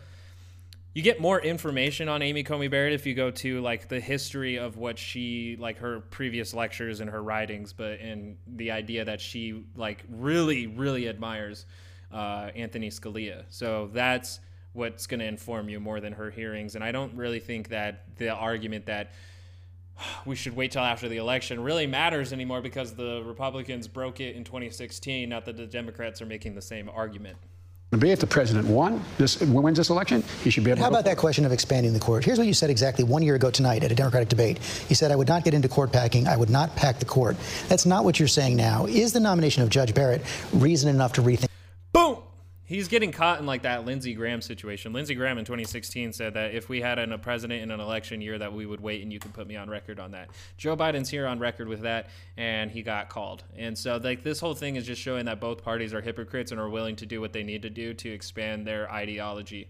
Think your position. The power of their ideology. Is the nomination, what I wanted to do, George, if I had answered the question directly, then all the focus would be on what's Biden going to do if he wins, instead of on, is it appropriate what is going on now? And it should stay, this is the thing that the president loves to do. But you should also answer what you're going to do if you win. I am actually all for packing the courts. I don't really give a fuck how many justices we have. If we have to have hundreds of justices, and that even means that we're going to have much more slower results, or even, maybe even more like ineffective government, so be it. Because there is no constitutional law on how many justices we're supposed to have. My ideal Supreme Court wouldn't have a majority on an ideology. It would have a good mix and maybe even a swing vote. Always, like, you could have 4 liberals, 4 conservatives, even though none of them are supposed to be this. None of them are supposed to be ideological or political. They're supposed to be law students. They're supposed to be justices who interpret the law. But, nowadays we have a liberal, what Amy Coney Barrett called a liberal expansive interpretations, and conservative contextual or conservative textual interpretations. And I think right there you can have 4 of each and then drop 1 swing vote in the middle. One who you just never know which way they're going to vote. And I think that would actually bring more balance into the American system. The unfortunate thing, though, is that we have many actors and organizations and parties and people and what have you all trying to maintain control. Because if we have swing vote, if we have uncertainty, then we're going to have a more difficult time in this nation for some reason. But yeah. I mean, we're just swinging into authoritarianism, so it doesn't matter. We always take our eye off the ball. What's at stake? One of the things Pete has suggested is, and there's a number of constitutional scholars have suggested as well, that there are at least 4 or 5 options that are available to determine whether or not you can change the way in which the court lifetime appointment takes place, consistent, arguably, with the Constitution. I have not been a fan of court packing because I think it just generates what will happen. Whoever wins, it just keeps moving in a way that is inconsistent with what is going to be manageable. So you're still not a fan? Well, I'm not a fan. I didn't say it depends on how this turns out. Not how he wins, but how it's handled. But there's a number of things that are going to be coming up, and there's going to be a lot of discussion about other alternatives as well. What does that mean, how it's handled? How will that determine? Well, for example, there's actually real live debate on the floor. If people are really going to be able to have a time to go through this, I don't know anybody who's gone on the floor and that's been a controversial justice in terms of fundamentally altering the makeup of the court that's gone through in a day, kind of thing. I mean, it depends on how much they rush this. And you think about it, George. Here you got a lot of people not being able to pay their mortgage, not being able to put food on the table, not being able to keep their business open, not being able to do anything to deal with what's going on in terms of the economy as a consequence of COVID, and they have no time to deal with that, but they have time to rush this through. Well, right now it looks like they're going to have a vote around Halloween. So if they vote on it before the election, you are open to expanding the court? I'm open to considering what happens from that point on. You said so many times during the campaign, all through the course of your career, it's important to level with the American people. But George, if I say, no matter what answer I gave you, if I say it, that's the headline tomorrow. It won't be about what's going on now, the improper way they're proceeding. But don't voters have a right to know where you stand? They do have a right to know where they stand. They'll have a right to know where I stand before they vote. So you'll come out with a clear position before Election Day? Yes, depending on how they handle this. But look, what you should do is you got to make sure you vote. And vote for a senator who, in fact, reflects your general view on constitutional interpretation. And vote for a president who is more in line with you. And if you oppose the position that I would not have appointed her, but if you oppose my position, vote for Trump. Vote for a Republican who shares that view. But that's your opportunity to get involved in lifetime appointments that presidents come and go. Justices stay and stay and stay. We have a question from a Republican, Andrew Lewis. I guess a disaffected Republican. You cast a write-in vote for John Kasich in 2016. You're going to vote against President Trump this year? And John's writing in for me, by the way. I know that. Mr. Vice President. I'm sorry. Mr. Vice President, my father, Drew Lewis, served as Secretary of Transportation under President Ronald Reagan in his first term. Oh, yeah. I'll be darned. And some of his closest allies and friends were Democrats, including House Speaker Tip O'Neill and Senator Ted Kennedy. Sadly, today, we have highly partisan and dysfunctional governance, and I believe President Trump is primarily responsible for creating this toxic environment. As president, how will you avoid the temptation to exact revenge and instead take the high road and attempt to restore bipartisanship, civility, and honor to our democracy? As written by a fellow who won the Pulitzer Prize for a book. I think the unfortunate thing is, though, is that we're not recognizing that it is the GOP who allowed Trump to do that to the politics. So to say Biden can bring GOP to the table means that Joe Biden is going to have to consistently make compromises to the GOP to get shit done. And the GOP is on their own boat. They're on their own boat. He wrote about the presidency. He said, I doubt whether Biden is really Irish. He doesn't hold a grudge. In politics, grudges don't work. They make no sense. I really mean it. I have never, and the second point I'd make is, everybody talks about, yeah, Joe, when you were a senator and a chairman of foreign relations or chairman of judiciary, you got a lot of things done. You're able to cross the aisle, but the days are changed. When you're vice president, you got a lot done, but it can't happen anymore. It can't. We got to change the nature of the way we deal with one another. And it starts off by the way your father was and Tip was and others. You don't question another man or woman's motive. You can question their judgment, but not their motive. We badly need an infrastructure bill. Well, what happens? I stand up and I say, we need an infrastructure bill, Senator, but I tell you what, you're in the pocket of the cement industry. Well, let's see what we can do. You can't get anywhere. Nothing happens. Nothing happens. I learned that lesson a long time ago. I've never, even when it's obvious on its face what the motive is, stick to the subject and listen to the other guy. Listen. What I will be doing as if I'm elected president, the first thing, and not a joke, and you can ask if they tell you your dad's old friends on the Republican side. I'm going to pick up the phone and call them and say, let's get together. We got to figure out how we're going to move forward here. Because there's so many things we really do agree on. And with Trump out of the way, the vindictiveness of a president going after Republicans who don't do exactly what he says gets taken away. There's going to be, I promise you, between 4 and 8 Republican senators are going to be willing to move on things where there's bipartisan consensus. Last example I'll give you. After after Trump had been elected, named the next president, wasn't sworn in yet, I've been working on a thing called a bill relating to cancer cures, okay? And it was called the Cancer Moonshot. And I worked with a number of Democrats and Republicans, and we had a bill that was about $9 billion that made significant increases in research and development on cancer alternatives, NIH, and particularly specific cancer initiatives. And we only had, at the time, I think it was 111 or 114, whatever it was, votes in the House. I don't hold me the exact number. And we had fewer than 40 in the Senate. But after he was elected, I got those people together as vice president. We sat down and we worked it out. And we ended up getting to pass 396 votes in the House and 94 votes in the Senate. And at the end of the day, because it had to do with the Biden Cancer Moonshot I've been working on, Mitch McConnell stood up, and I was presiding officer, and moved to name the bill after my deceased son, Bo, who had just died. So there are ways to bring this together. But how about the question of political accountability? And is there some tension between that and bringing people together? You know, Robert Mueller laid out a lot of evidence of possible obstruction of justice by President Trump. What would a Biden Justice Department do with that evidence? What the Biden Justice Department will do is let the Department of Justice be the Department of Justice. Let them make the judgments of who should be prosecuted. They are not my lawyers. They're not my personal lawyers. So you're not going to rule it in or rule it out? I'm not going to rule it in or out. I'm going to hire really first-rate prosecutors and people who understand the law, like Democrat and Republican administrations have had, and let them make the judgment. But turning this into a vehicle for as if it's your own law firm, you don't own that Justice Department. You pick the best people you can, and you hope that what they're going to do is they're going to enforce the law as they see it. But he did it again. He just said Trump's intent. Can you remember any Republican president going out there, or former Democratic president, go find that guy and prosecute him? Ever hear that? Or, by the way, I'm being sued because a woman's accusing me of rape. Represent me. Represent me. Personally represent me in the state of New York on my not allowing my tax returns. What's that all about? What is that about? Got to take another break. We'll be right back. The executive power shall be vested in a president of the United States of America. He shall hold his office during the term of 4 years, and together with the vice president, chosen for the same term. COVID-19 was a way. Yeah, I mean, he just did that at the very end, that he implicated Trump's intent on certain legal issues, but that's just something that we're going to have to continue to deal with, because Trump's intent is very obvious. It's selfishness and the desire of power.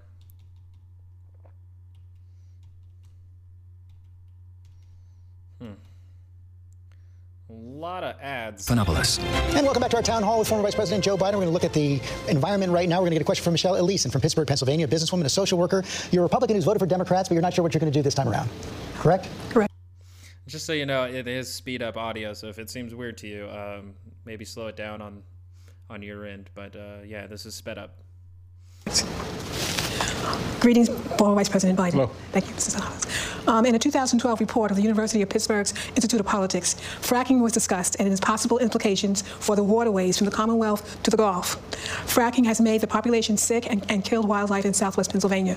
The Commonwealth of Pennsylvania and small business development centers have already begun to transition people away from fossil fuels. What industries that are not harmful to human health and the environment are you planning for southwest Pennsylvania and the nation? Well, first of all, I make it clear I do not propose banning fracking. I think you have to make sure that fracking is in fact not emitting methane or polluting the well or dealing with what can be small earthquakes and how they're drilling. So it has to be managed very, very well, number one. Regulate it.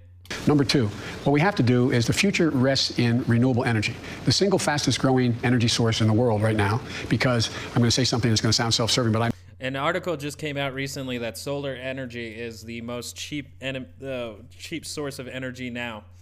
So manage the Recovery Act, and I was able to invest billions of dollars into bringing down the cost per BTU of wind and solar. So now it's cheaper than coal, it's cheaper than oil right now, and it has great promise. And it's also the fastest growing. Which means that you can throw a bunch of investment with taxpayer money, who the majority of Americans supports the Green New Deal.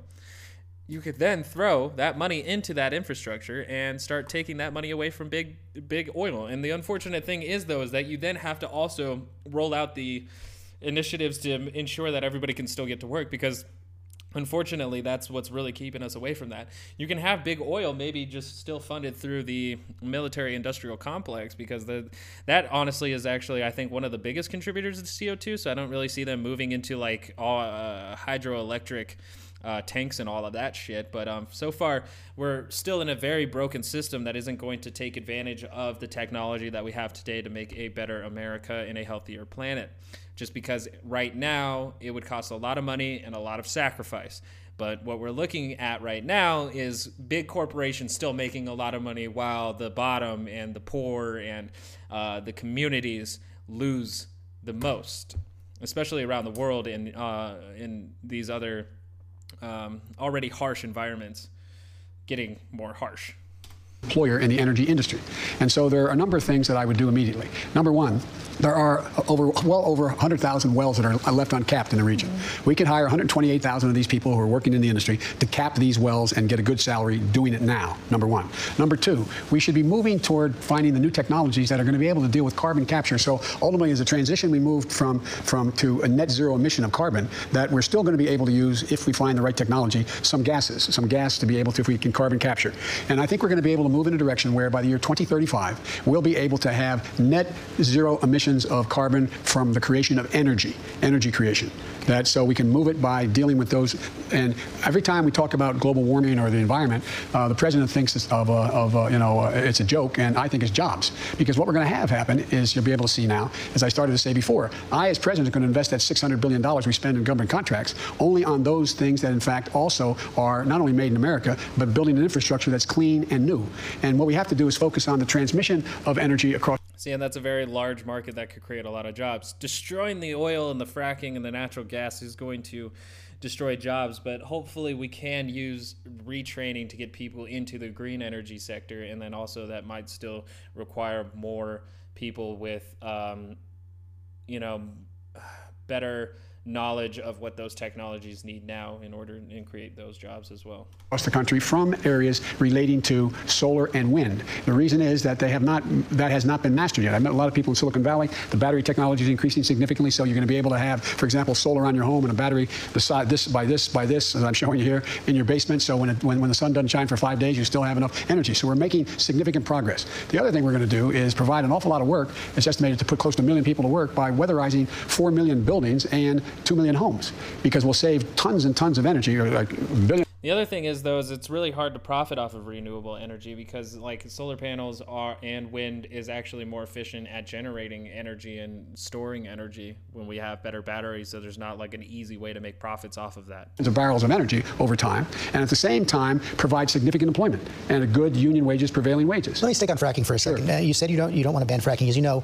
I mean, the real issue here is that, capitalism is actually reaching the point where we're running out of that infinite consumption and like infinite profits. And at some point, necessities are just going to have to be something that are provided without the profit motive, while we can increase the luxuries, commodities that make the profits. But that's still not enough money for the capital, It's an important issue here in Pennsylvania. Not everyone buys your denial. A member of the Boilermakers Local 154, Sean Stephanie, was quoted in the New York Times today saying, you can't have it both ways. He says you can't meet your goal to end fossil fuels without ending fracking. What do you say to people like Sean who doubt your denial because they think you want to keep that promise? Tell them Boilermakers overwhelming.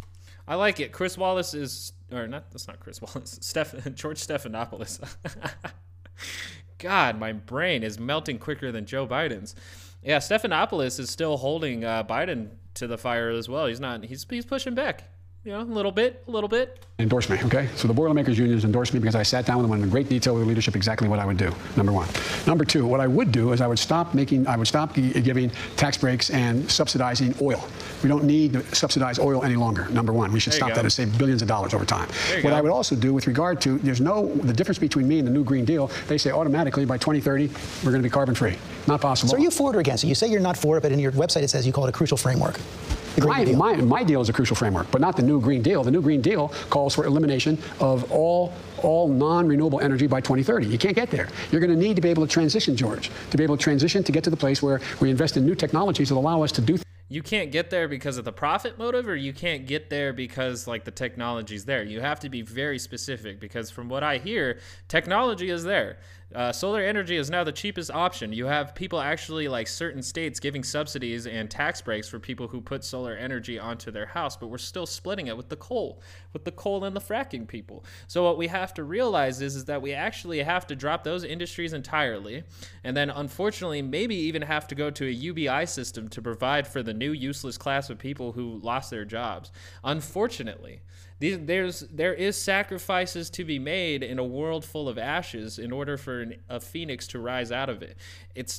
I might get a lot of fucking flack for that, but the thing is, though, is that old jobs die and new ones are born, and it's actually for the betterment of the future. If we continue, which is fucking crazy, because I think ExxonMobil just came out that they're going to increase their CO2 emissions by 17% through 2035.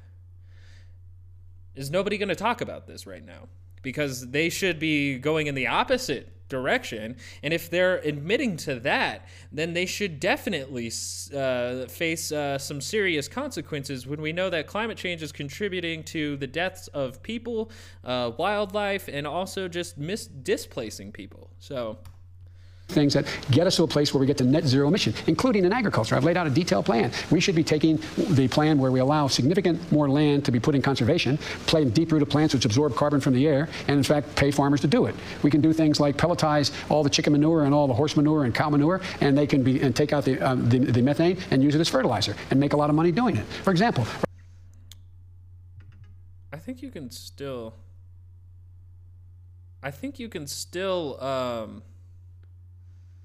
eliminate the carbon emissions, or you don't have to eliminate the methane for fertilizer. It's just that cows, have methane whenever they shoot gas. I think humans shoot out CO2 and cows just shoot out methane, and we just have more cows than we ever have human beings on the planet.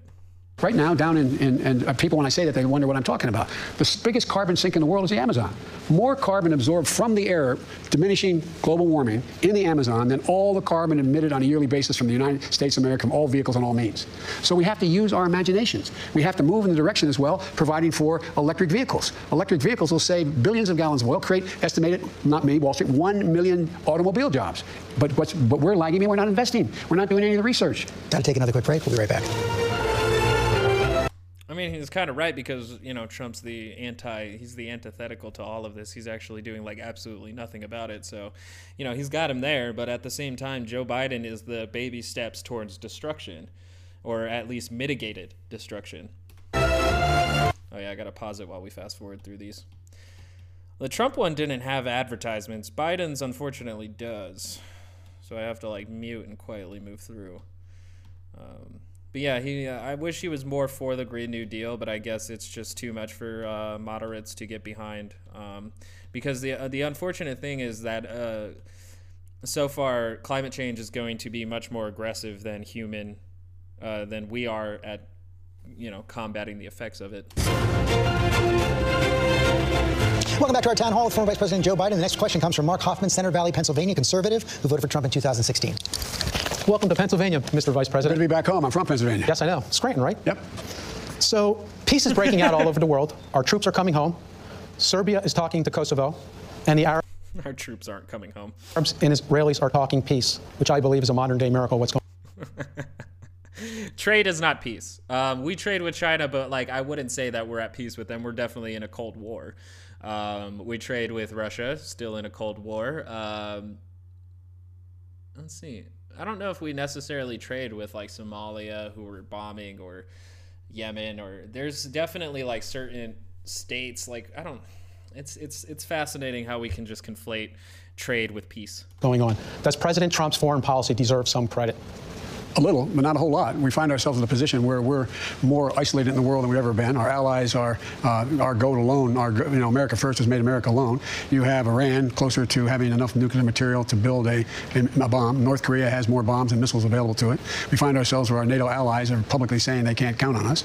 We're in a situation as well where in the Far East we find ourselves in the Western Pacific where we're isolated as well. You have Japan and South Korea at odds with one another. China is making moves. So I would say we find ourselves less secure than we've been. I do compliment the president on the deal with Israel recently, but if you take a look, we're not very well trusted around the world. When 17 major nations in the world were asked who they trust more, who's a better leader, and the president came in behind both the international survey, both behind Putin as well as Xi. And look what Putin's doing. You know, you have Americans, bounties on American military's heads in Afghanistan.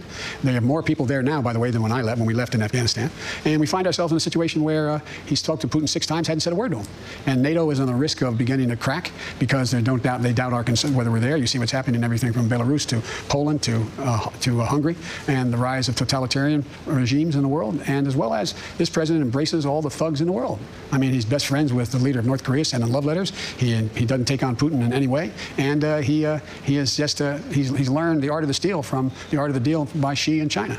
So I would respectfully suggest, no, there is no plan, no coherent plan for foreign policy. You know, we've always ruled. And so that brings me in that he named off all of the issues that he has with Trump's foreign policy, but he did give him a little bit of credit, which he said Trump deserves a little bit of credit. But what is that little bit of credit that you should have given him before jumping into that? Because Israel becoming part of the UAE was probably always the plan of the United States government, because basically all that does is continue to legitimize them on the world stage to basically destroy the idea of Palestine. Palestine has none of these rights now. So, yeah, I mean, I'm sure Joe Biden. I feel like Joe Biden even once said he was a Zionist. So, let me see. I want to fact check that real quick. A Zionist being someone who believes in the construction of Israel over the ruins of Palestine.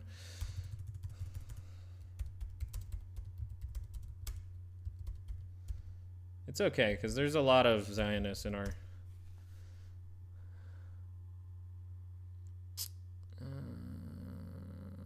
let's see. I thought, yeah, he had openly said that he was a Zionist. But I don't want to get it from Arab American News, because that just sounds kind of...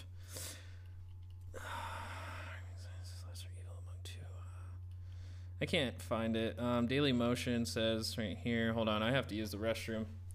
Be right back. Ugh. That video's not gonna just play, is it? Because otherwise, it's gonna play and I'm not here. Israel is not the cause of Iraq. Pollard should be given leniency. Wait, how do you pause this? I'll be right back. There we go.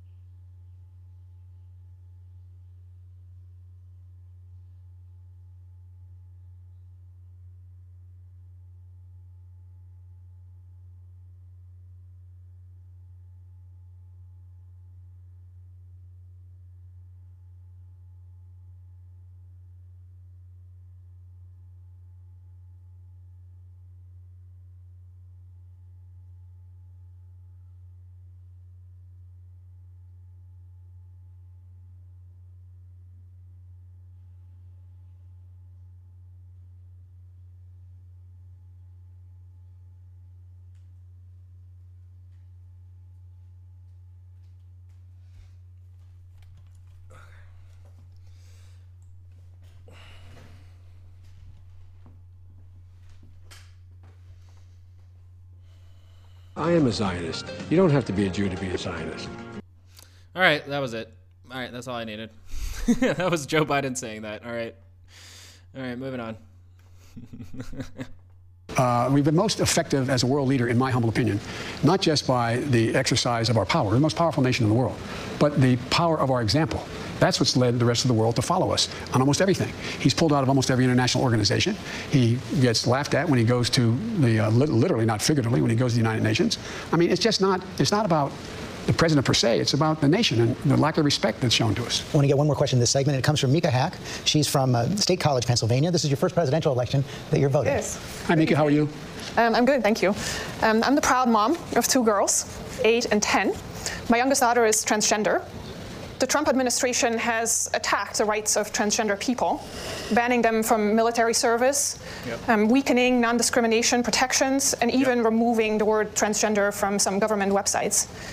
How will you, as president, reverse this dangerous and discriminatory agenda and ensure that the lives and rights of LGBTQ people are protected under U.S. law? I will flat out just change the law. Eliminate those executive orders, number one. You may recall, I'm the guy who said, I was raised by a man who, I remember I was being dropped off. My dad was a high school educated, well-read man who was a really decent guy. And I was being dropped off to get an application in the center of our city, Wilmington, Delaware, the corporate capital of the world at the time. And these two men, I'm getting out to get an application to be a lifeguard in the African-American community because there was a big swimming pool complex. And these two men, well-dressed, leaned up and hugged one another and kissed one another. And I'm getting out of the car at the light, and I turned to my dad. My dad looked at me and said, Joey, it's simple. They love each other. The idea that an 8-year-old child or a 10-year-old child decides, I decided I want to be transgender. That's what I think I'd like to be. It'll make my life a lot easier. There should be zero discrimination. And what's happening is too many transgender women of color are being murdered. So, I mean, he is a bit more accepting, but it just like the way he answered it was very old man. Just by saying, like, I want to be transgendered, just kind of still rings that, like, I don't fully understand what it's like to be transgendered or to feel gender dysphoria.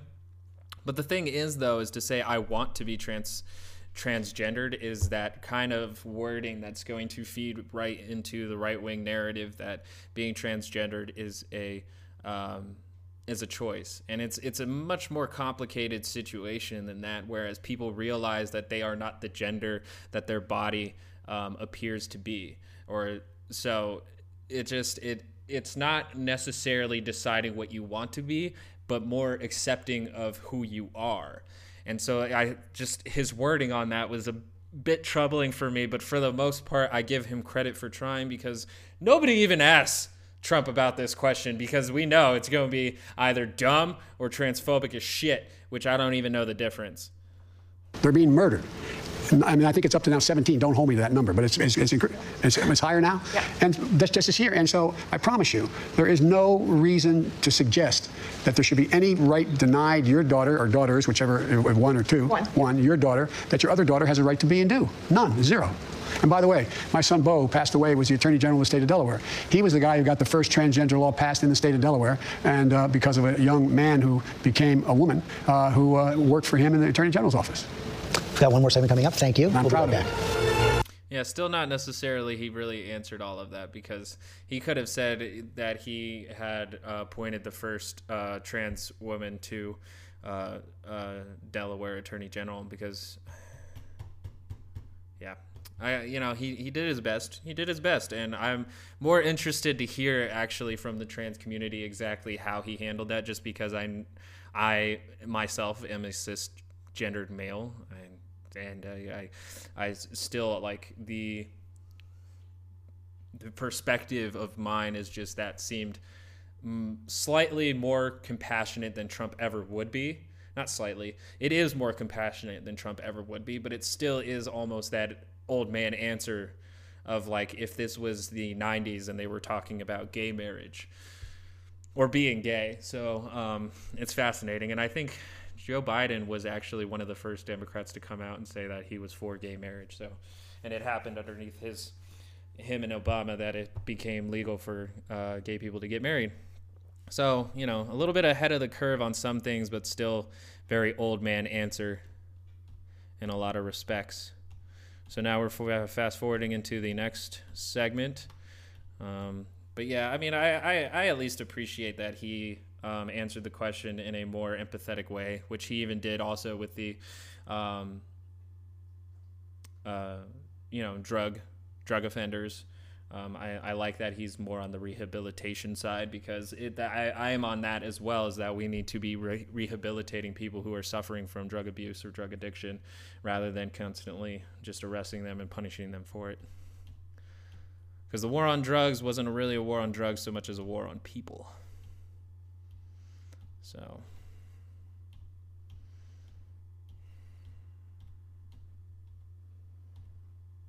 all right. Town hall with former Vice President Joe Biden. The next question comes from Keenan Wilson, Narberth, Pennsylvania, Democrat. Good evening. You say that you committed to entering this race after the events of Charlottesville in 2017. I assume that feeling that prompted you to run will not go away once the results are determined. So, hypothetically, if you lose, How will you use your platform to urge President Donald Trump and those rallying behind him towards the ideals of a more perfect union? Well, to be very honest with you, I think that's very hard. He is not, things have not lent themselves to him learning from what's happened, what's gone before. Instead of being chastened by being one of the few presidents, the only president to be impeached and then have a member of his own party vote to expel him, it emboldened him. So, but what I will do, hopefully I'll go back to being a professor at the University of Pennsylvania and making the case that I've been made and at the Biden Institute at the University of Delaware, focusing on the same issues relating to what constitutes decency and honor in this country.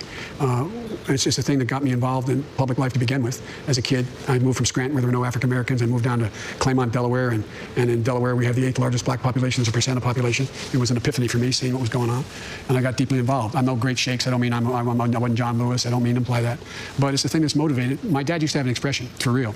He said, everyone's entitled to be treated with dignity. Everybody. And it was real. Everybody is. And so whether I'm a defeated candidate for president back teaching or I'm elected president, it is a major element of everything that I'm about, because it reflects who we are as a nation. And it's what makes us, this is every single solitary generation. The dial has moved closer and closer and more to inclusion. And we are a country that is a country of slaves who came here 400 years ago, indigenous people, and everyone else is an immigrant. And we're a diverse country. And unless we are able to treat people equally, we're just never going to meet our potential. But I think the American people want to see that happen. I think they're ready to see it happen. And I tell you one thing, if I'm elected president, you will not hear me race baiting, you'll not hear me dividing, you'll hear me trying to unify. And unify with, bring people together. When I said I was running because I wanted to unify the country, people said, well, they were the old days. We better be able to do it again. Great. We better be able to do it again. Mr. Vice President, if you lose, what will that say to you about where America is today? Well, it could say that I'm a lousy candidate and I didn't do a good job. But I think, I hope that it doesn't say that we are as racially, ethnically, and religiously at odds with one another as it appears. Yeah, I don't know if Trump winning necessarily says the white supremacists win. I don't necessarily believe that. He does have the white supremacists under him, but for the most part, I don't think that's necessarily what it says. I think just for the most part that people are kind of tired of the ineffectual politician, and that's why Trump keeps winning. But for the most part, Trump is a terrible president, and that's why he should lose. The president wants us to be. Usually, the president's, in my view, with all due respect, has been divide and conquer. The way he does better if he splits us. There's division. And I think people need hope. I think, look, George, I've never been more optimistic about the prospects for this country than I am today. And I really mean that. I think the people are ready. They understand what's at stake. And it's not about Democrat or Republican. If I get elected, I'm running as a proud Democrat, but I'm going to be an American president. I'm going to take care of those who voted against me as well as those who voted for me, for real. That's what presidents do. We got to heal this nation because we have the greatest opportunity of any country in the world to own the 21st century. And I get his thing that he wants to unify the country, but unfortunately he didn't answer the question about racial justice. And the thing is that the Black Lives Matter movement is definitely searching for a bit of defunding the police, and that just really means that we have to refocus our resources into the police, away from militarizing them and creating a police state that could then be used by the next despot. But yeah, he is focusing on the message of unifying, but he isn't necessarily answering the question of how we are going to get racial justice in this country, because it's something that we give little increments of and then kind of skirt away from it because, well, we've done our job for today. Wash your hands real quick. But, it's always about incremental change with liberals, but it's still not quite enough to actually pull the country far enough into an egalitarian state. We're divided. One more break, we'll be right back. So it's a unifying message, but it doesn't necessarily let us know exactly how he's going to bring egalitarianism into this great nation in order for people to have equal opportunity beyond just getting a job. All right. During that town hall meeting, he was asked several times whether he took a COVID test the day of your last debate. You're supposed to have another debate a week from tonight. Just two quick questions. Do you expect that debate to happen? Will you demand that President Trump take a test that day and that it be negative before you debate? Yeah, by the way, before I came up here, I took another test. I've been taking every day, the deep test, the one that go in both. And because I wanted to be able, if I had not passed that test, I didn't want to come here and not, expose. I've taken that one that goes up your nose too, because I had come into contact with someone who had COVID. And boy, oh boy, is that one uncomfortable. That one is extremely uncomfortable. And you know what? I don't think Trump would ever do that unless he was forced to. Expose anybody. And I just think it's just decency to be able to determine whether or not you're clear. And it's not, I'm less concerned about me, but then the people, the guys at the cameras, the people working in the Secret Service guys you drive up with, all those people. And so, yes, I believe he will do that. Look, I'm going to abide by what the commission rules call for. I was prepared to debate him remotely, which was supposed to happen, and he said he wouldn't do that, a virtual debate or town hall. He didn't want to do that. I didn't set those rules. The commission set the rules. So whatever rules they set, and I'm confident that the Cleveland Clinic is the one overseeing it. I think they're going to not let happen what happened last time. They're going to demand that it's safe. But you expect to be there? Oh, I expect to be there. Mr. Vice President, thank you for your time tonight. Thank all the questioners here. It was really terrific questions. I think you did a service to our democracy tonight. Thank you very much. I'm going to go back to my colleague David Muir in New York. All right, George, thank you. So there you have it, the ABC News I think what's really fascinating here, though, is that I really want to see them actually have the debate to where microphones could be muted, and that way we actually can get clear and concise answers, because Trump's strategy isn't going to change. I mean, even during his town hall meeting, he was still pretty disruptive and annoying. I'm playing the debate still here a little bit because I thought those voters socially distanced in the audience, Republicans, Democrats, and some undecideds. They asked him about the pandemic, whether he'd take a vaccine if ready before year's end. He said yes if the scientists are behind it. He was asked if they're still asking him more questions, but the anchors are just talking over it. He would raise taxes on the wealthy and Americans. What that meant, how this was handled. Yeah, he's still he will have a clear answer on this by election. So the question tonight is, what is Joe Biden? He knows that they think these He's are still answering campaign questions. feels that he shines in these moments, that he does best. Dude, that is so fascinating. He's still answering questions right now, and they're just talking over him. About Donald Trump. This was a night for him, Joe Biden, to connect with voters and talk about how he would be changing their futures. Yeah, as you rightly point out, Mary, a lot more about policy and plans moving forward than we heard from really either candidate in that first debate after the shouting match sort of erupted and really never ended as that debate played out in front of America. Dude, why is that happening right now? If he's still answering questions, just cut to that. If he ever really did pay just $750 in federal income taxes, he was... They're talking about Trump while Biden is answering more voters' questions. What the fuck is going on, ABC? And he was asked whether or not he owes that money to foreign entities. Seemingly said he's still... All right, I'm going to fast forward some more, because I thought this was longer than it is. Contrast to the image you're seeing in Philadelphia right now, former Vice President Joe Biden with his mask back on, telling George just a short time ago that he was tested again today. They're still doing it. They're even acknowledging that he's What the fuck, man? Why would you just go to this fucking pundit dickery? Stands on expanding the court. On the other side, Donald rather than just having more of the vice president answering questions. Direct democracy being ignored for talking heads and their bullshit. All right, it went to commercial. I am so frustrated with how that ended. Are you fucking kidding me? He's literally answering more questions than he needed to. And you know what they do? They talk over him. And then they talk about the president. And they talk about his town hall. What the fuck, dude? Seriously.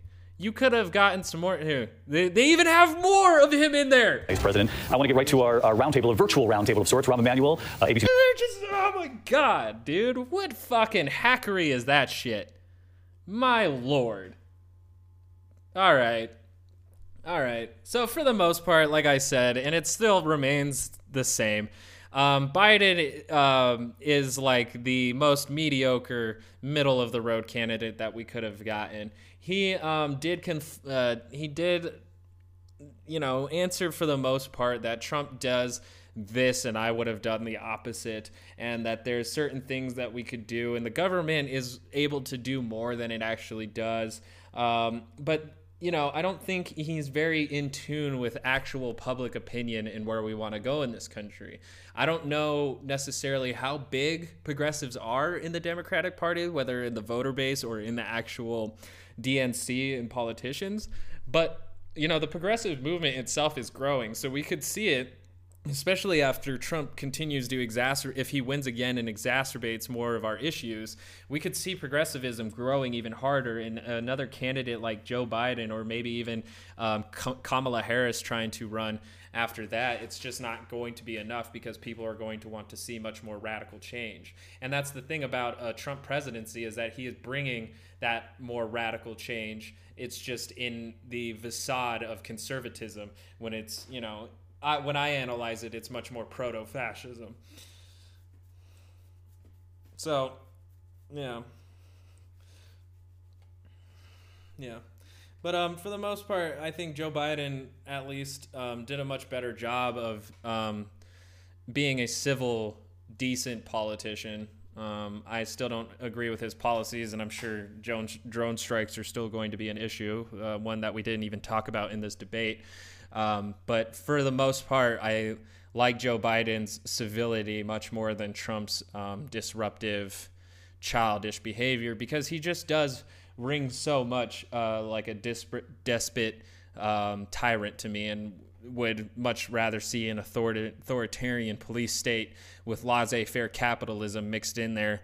And Joe Biden still wants to mitigate a bit of a welfare program to kind of help the growing poor community as wealth inequality continues to rise, and it will continue to rise. There's no way that that's ever going to change, because for the past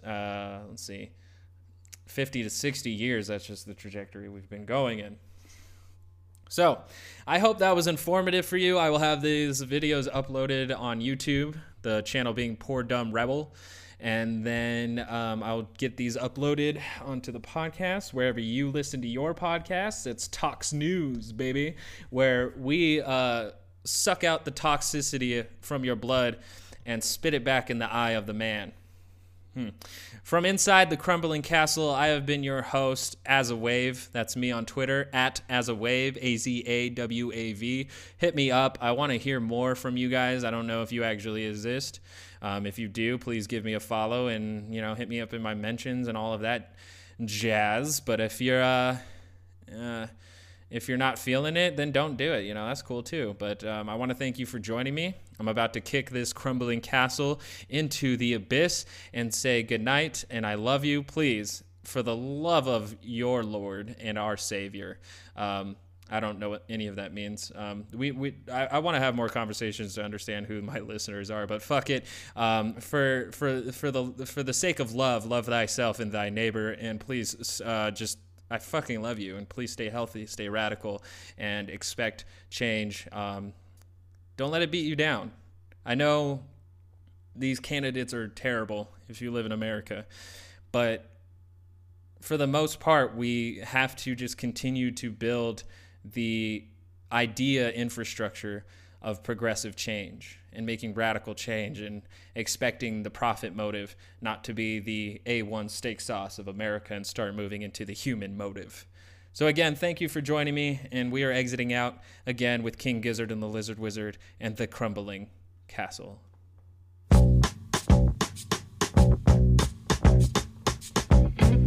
gotta stop the streaming though.